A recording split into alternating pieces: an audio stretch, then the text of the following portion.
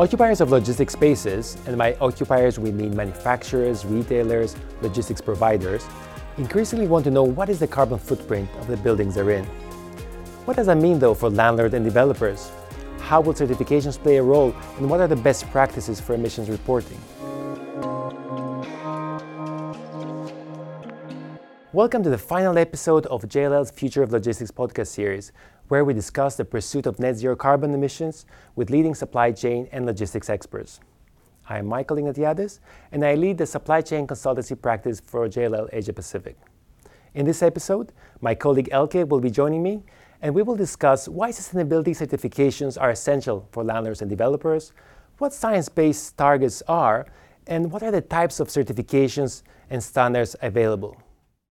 So Elke, you run the sustainability practice in Southeast Asia for JLL. Let's start, Elke, with what is net zero carbon and what is net zero carbon for real estate? That's such a difficult question because it's one of the questions that everyone tries to answer still. Obviously, after COP26 and COVID, we've seen a lot of movement. And the direction that we're going is that most of the companies, they're looking now at Scope 1, which is the direct emissions, Scope 2, emissions from electricity consumption, as well as Scope 3. 3 is all about your value chain. And that means that your embodied carbon, that's the hardest one because Scope 3 is actually our supply chain. So Scope 3 is all the fit out that we've done in this office. That's our embodied carbon, which falls under Scope 3, but also all the emissions from our clients. Okay. And as you can imagine, for JLL, with a very large client base, that's where most of our emissions sits. And that's not just for us, that's for almost every company. That's normally your largest share of your emissions base. Okay. So for JLL, Scope 1, it's not that much, right? Because we don't have a factory which produces something. So what would be a Scope 1 example for JLL?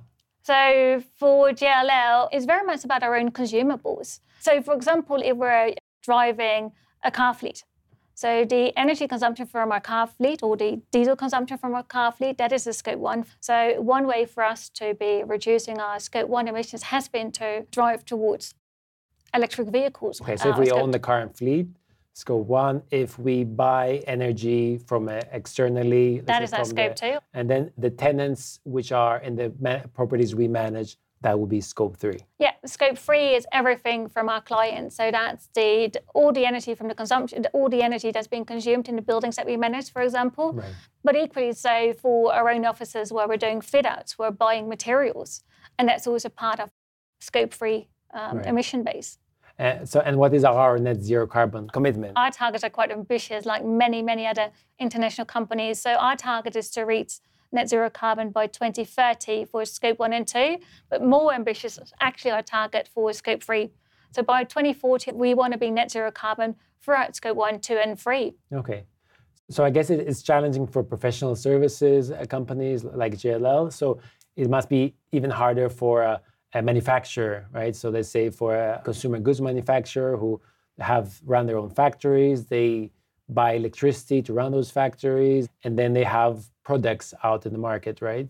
Absolutely. So it's quite an ambitious kind of target a lot of companies have set.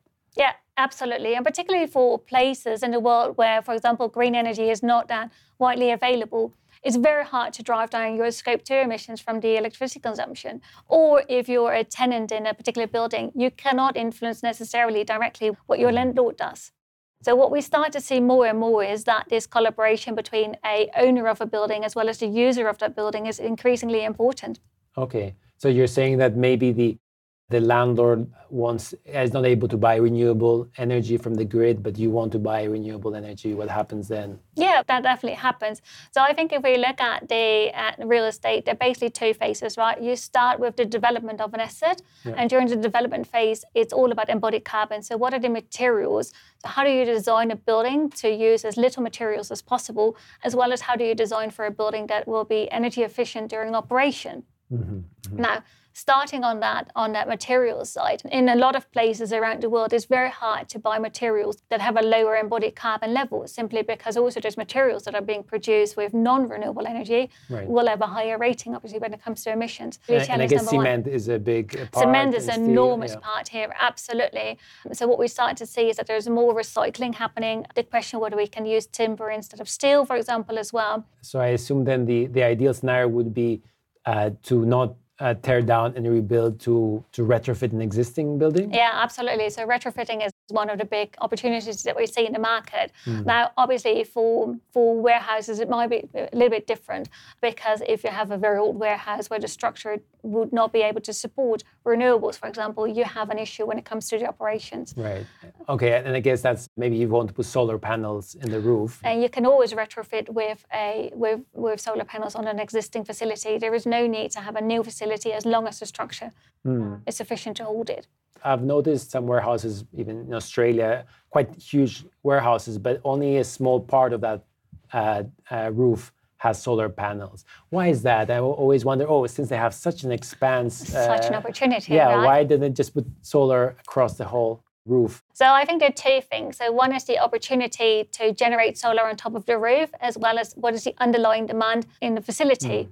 And why is that so important to understand the demand in the facility? That is because not everywhere you are able to export the electricity to the grid if there is more generation than that there is demand on site. Okay. We see that here in Singapore, actually.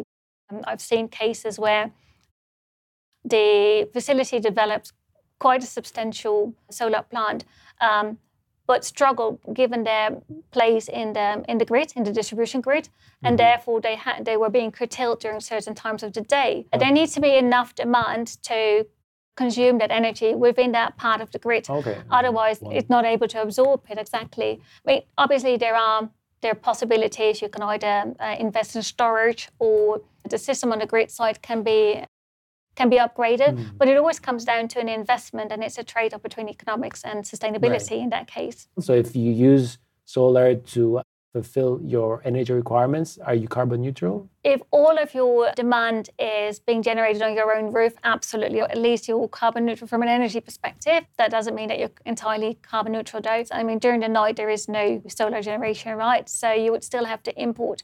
Now, it's possible to use offsets. You can use renewable energy credits as well to compensate for your energy consumption. And I mean, what exactly is an offset? I've heard of offsets, I've heard of certificates. I mean, sometimes it's a bit of a kind of a black box. You don't really know exactly how these work. No, so there are a couple of things. So first of all, you have renewable attributes, and it depends on the place and the system that they're being generated in. Whether you call them offsets, or generally you call them credits, though. Credits, okay. Either attributes or credits. Well, you talk about offsets more when it comes to carbon. But coming back to your point about having a roof that can generate more electricity. So in the Philippines, we were looking at a new development, for example, for 3PL. And we worked together with the developer that was looking to bring in an international logistics company. So obviously there is a lot of traffic as well. There are trucks that come in and out all the time. So what we landed on in the end was that renewables, yes, solar absolutely on the roof, but to start with a smaller part of the roof that would just supply to the warehouse. But we also realised that the moment that electric vehicles or electric trucks would be becoming more common, the demand during the day would be a lot higher, and therefore they would be able to consume the energy on site. Yes. Now, that's an interesting point, because investors or landlords ask us, how do I future-proof my facilities? So if you're going to build something now that you want it to last for the next 20 years, I guess in 10 years you will get those electric vehicle trucks, right? Yeah. And especially a place like Singapore, it's not that long A to B, you will see more and more. If you don't set up your warehouse to accommodate those chargers and maybe batteries in the future, then you have to retrofit it afterwards, and there's a cost to that. Absolutely. Do you already see that? Do you already see demand from some of your clients? So there's a couple of EV truck companies from Europe that are trying to enter Asia, and they're going to be doing actually soon some pilots here. And definitely there's aspiration. We've been talking to clients even in Vietnam who are looking into how to create hubs where you can have autonomous vehicles and electric vehicles. So there is that aspiration. The feasibility always, though, is a challenge because the cost to actually deploy those technologies versus a diesel truck. I mean, the forecast and the total cost of ownership, it should align in the next 3 to 5 years, but still, it's hard to make a case. And we see it even if you want to do last mile in Singapore with EV trucks, is great for the brand, but the cost, right? Already last mile is so expensive. So there's a barrier there. But the challenge is, right, that if you're investing in a new facility today, it will last for, 30 years. Your trucks, though, have a lifespan of max 10 years. Yeah. So there you see that there is a disconnect between the real estate market and the other part of the business. Yeah, that's true. By the time you'll be changing that fleet, exactly, you can switch to. And there are examples in the Philippines. You mentioned the Philippines. Their IKEA, they want to use an EV fleet for their last mile, and their logistics provider already has committed to provide a portion of their trucks to be EV. So there is that kind of demand. But I guess sometimes I'm not sure, is that coming from the consumers, or is it coming from, let's say, the HQs from a multinational like IKEA or like Maersk, those kind of big companies that are quite, let's say, sensitive to those topics? I think it's coming from many different angles at the moment, to be honest. I think, first of all, yes, the HQs of the MNCs, they start to set their strategy, and some have very clear targets already when it comes to embodied carbon, to maximum energy consumption, for example, certification that needs to be achieved as well for their new facilities. But the reason that they're doing that is because they have net zero carbon targets. They've publicly committed to these targets and they need to deliver. If they don't, the reality is that we start to see that CEOs are being fired if they don't deliver. Right. And a lot of these companies, they have targets either 2025 or 2030. So there's no time to wait anymore. But equally so, it's the value of the company in the end, because the investors start to believe that your sustainability performance is linked to the value of your company.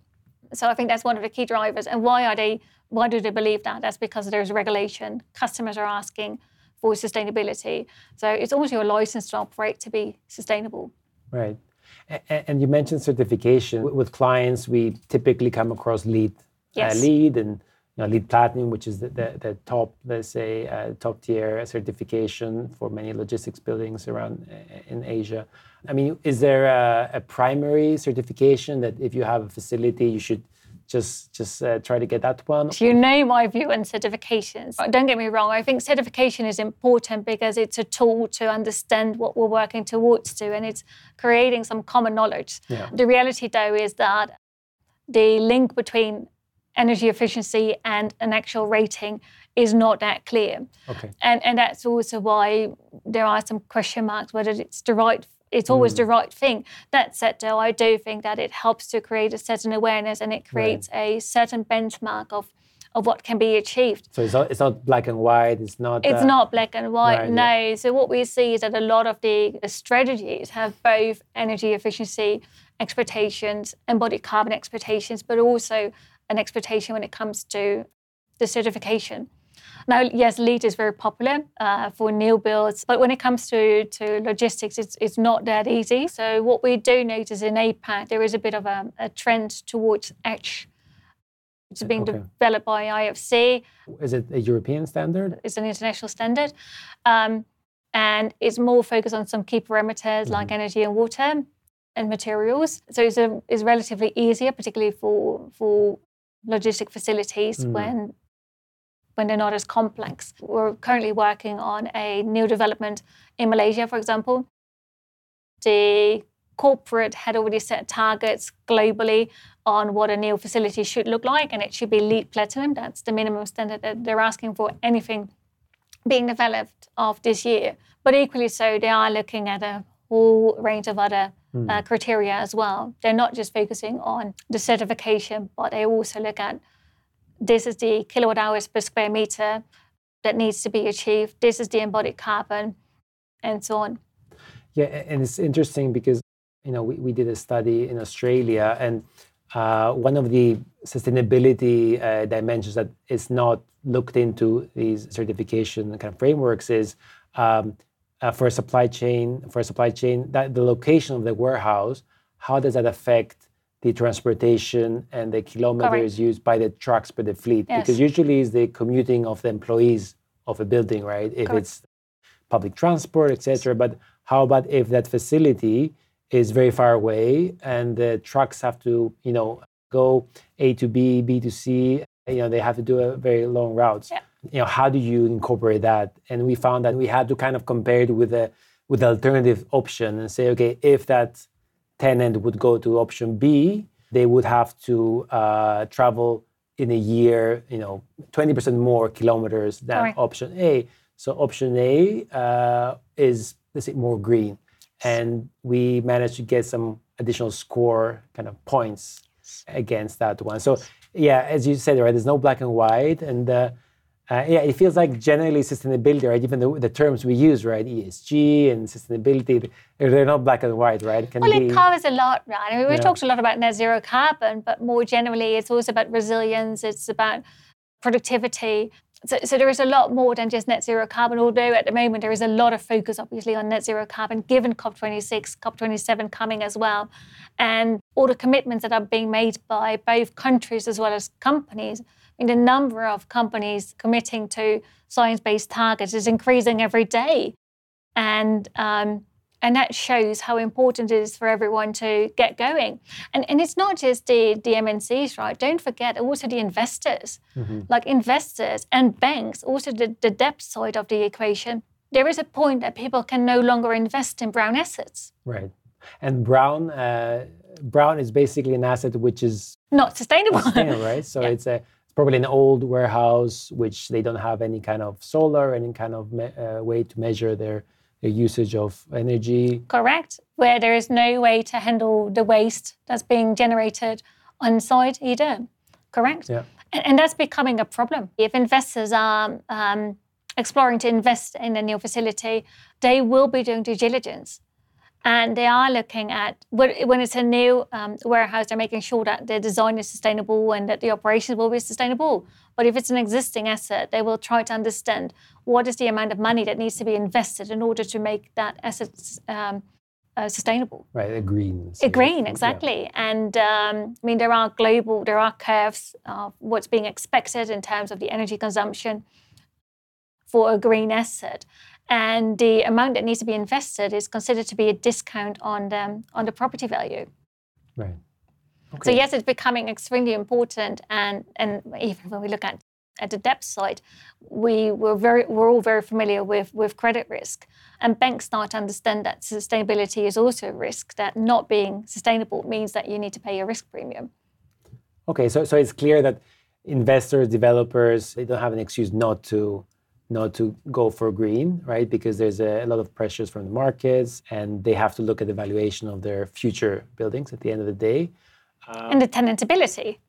So how do you attract the tenants? And I assume even the people who want to work for those companies, right? They must, that must be part of why you work for a company, that they have a purpose, that they are sustainable. Yeah, I think from the research that we've done, we see that the majority of the people are now keen to work for a sustainable company and make very conscious choices on where they spend their time. So from a talent acquisition perspective, sustainability is becoming important as well. Yeah, and I see, a lot of the facilities now have the full kind of ESG part. The social as well is there. So you have facilities in Japan where they even have a daycare facilities available. They provide fruit, obviously, very healthy environment. Yeah, fruit. They have gardens in the rooftop, and they have basically cafeterias that are, cafeterias that you would actually like to go and relax, right? So that human centricity is also, that's something comes in. I guess the human centricity is not really linked to carbon. It's part of the whole ESG umbrella, but we see kind of the whole package coming to fruition. Yeah, we do. And I think that's why sustainability is such a complex topic, right? Because it does indeed also include the productivity, health and well-being of your employees. And it has a very clear business case as well. It might not be as tangible, but not being able to attract people to work in your facility is becoming a big issue. We talk about like logistic facilities, but there are also waste treatment facilities, for example, where traditionally the working conditions have not been that favourable. So in those kind of environments, you need to provide that extra bit and create that social and enticing environment for your employees. So I guess the cost of not pursuing your net zero carbon commitments, because I assume there must be companies who've set a goal and then after a few years they kind of reset it a bit. But I guess overall, are you positive that kind of globally we're moving in the right direction, that there's really change happening? Well, I think net zero carbon is quite black and white, right? Okay. I mean, if you commit to net zero, that's pretty clear, at least when you define it scope 1 or 2 or even 3. That is something that's pretty clear, particularly when you put a date on it. What we will start to see, though, is that many companies are not going to make it. Mm-hmm. Because it's easy in 10 years' time, you might, the CEO might not be there anymore, right? And probably have moved on. Exactly. Yeah. But I think, and that's one of the important things that's been acknowledged now, that you cannot just start with, if your target's 2050, you can't start in 2048. It doesn't work. We all know that. And that's why a science-based target is also very clear on you need to have intermediate goals as well, so that we can track and understand where you are versus your 20, 30, 40 or 50 target.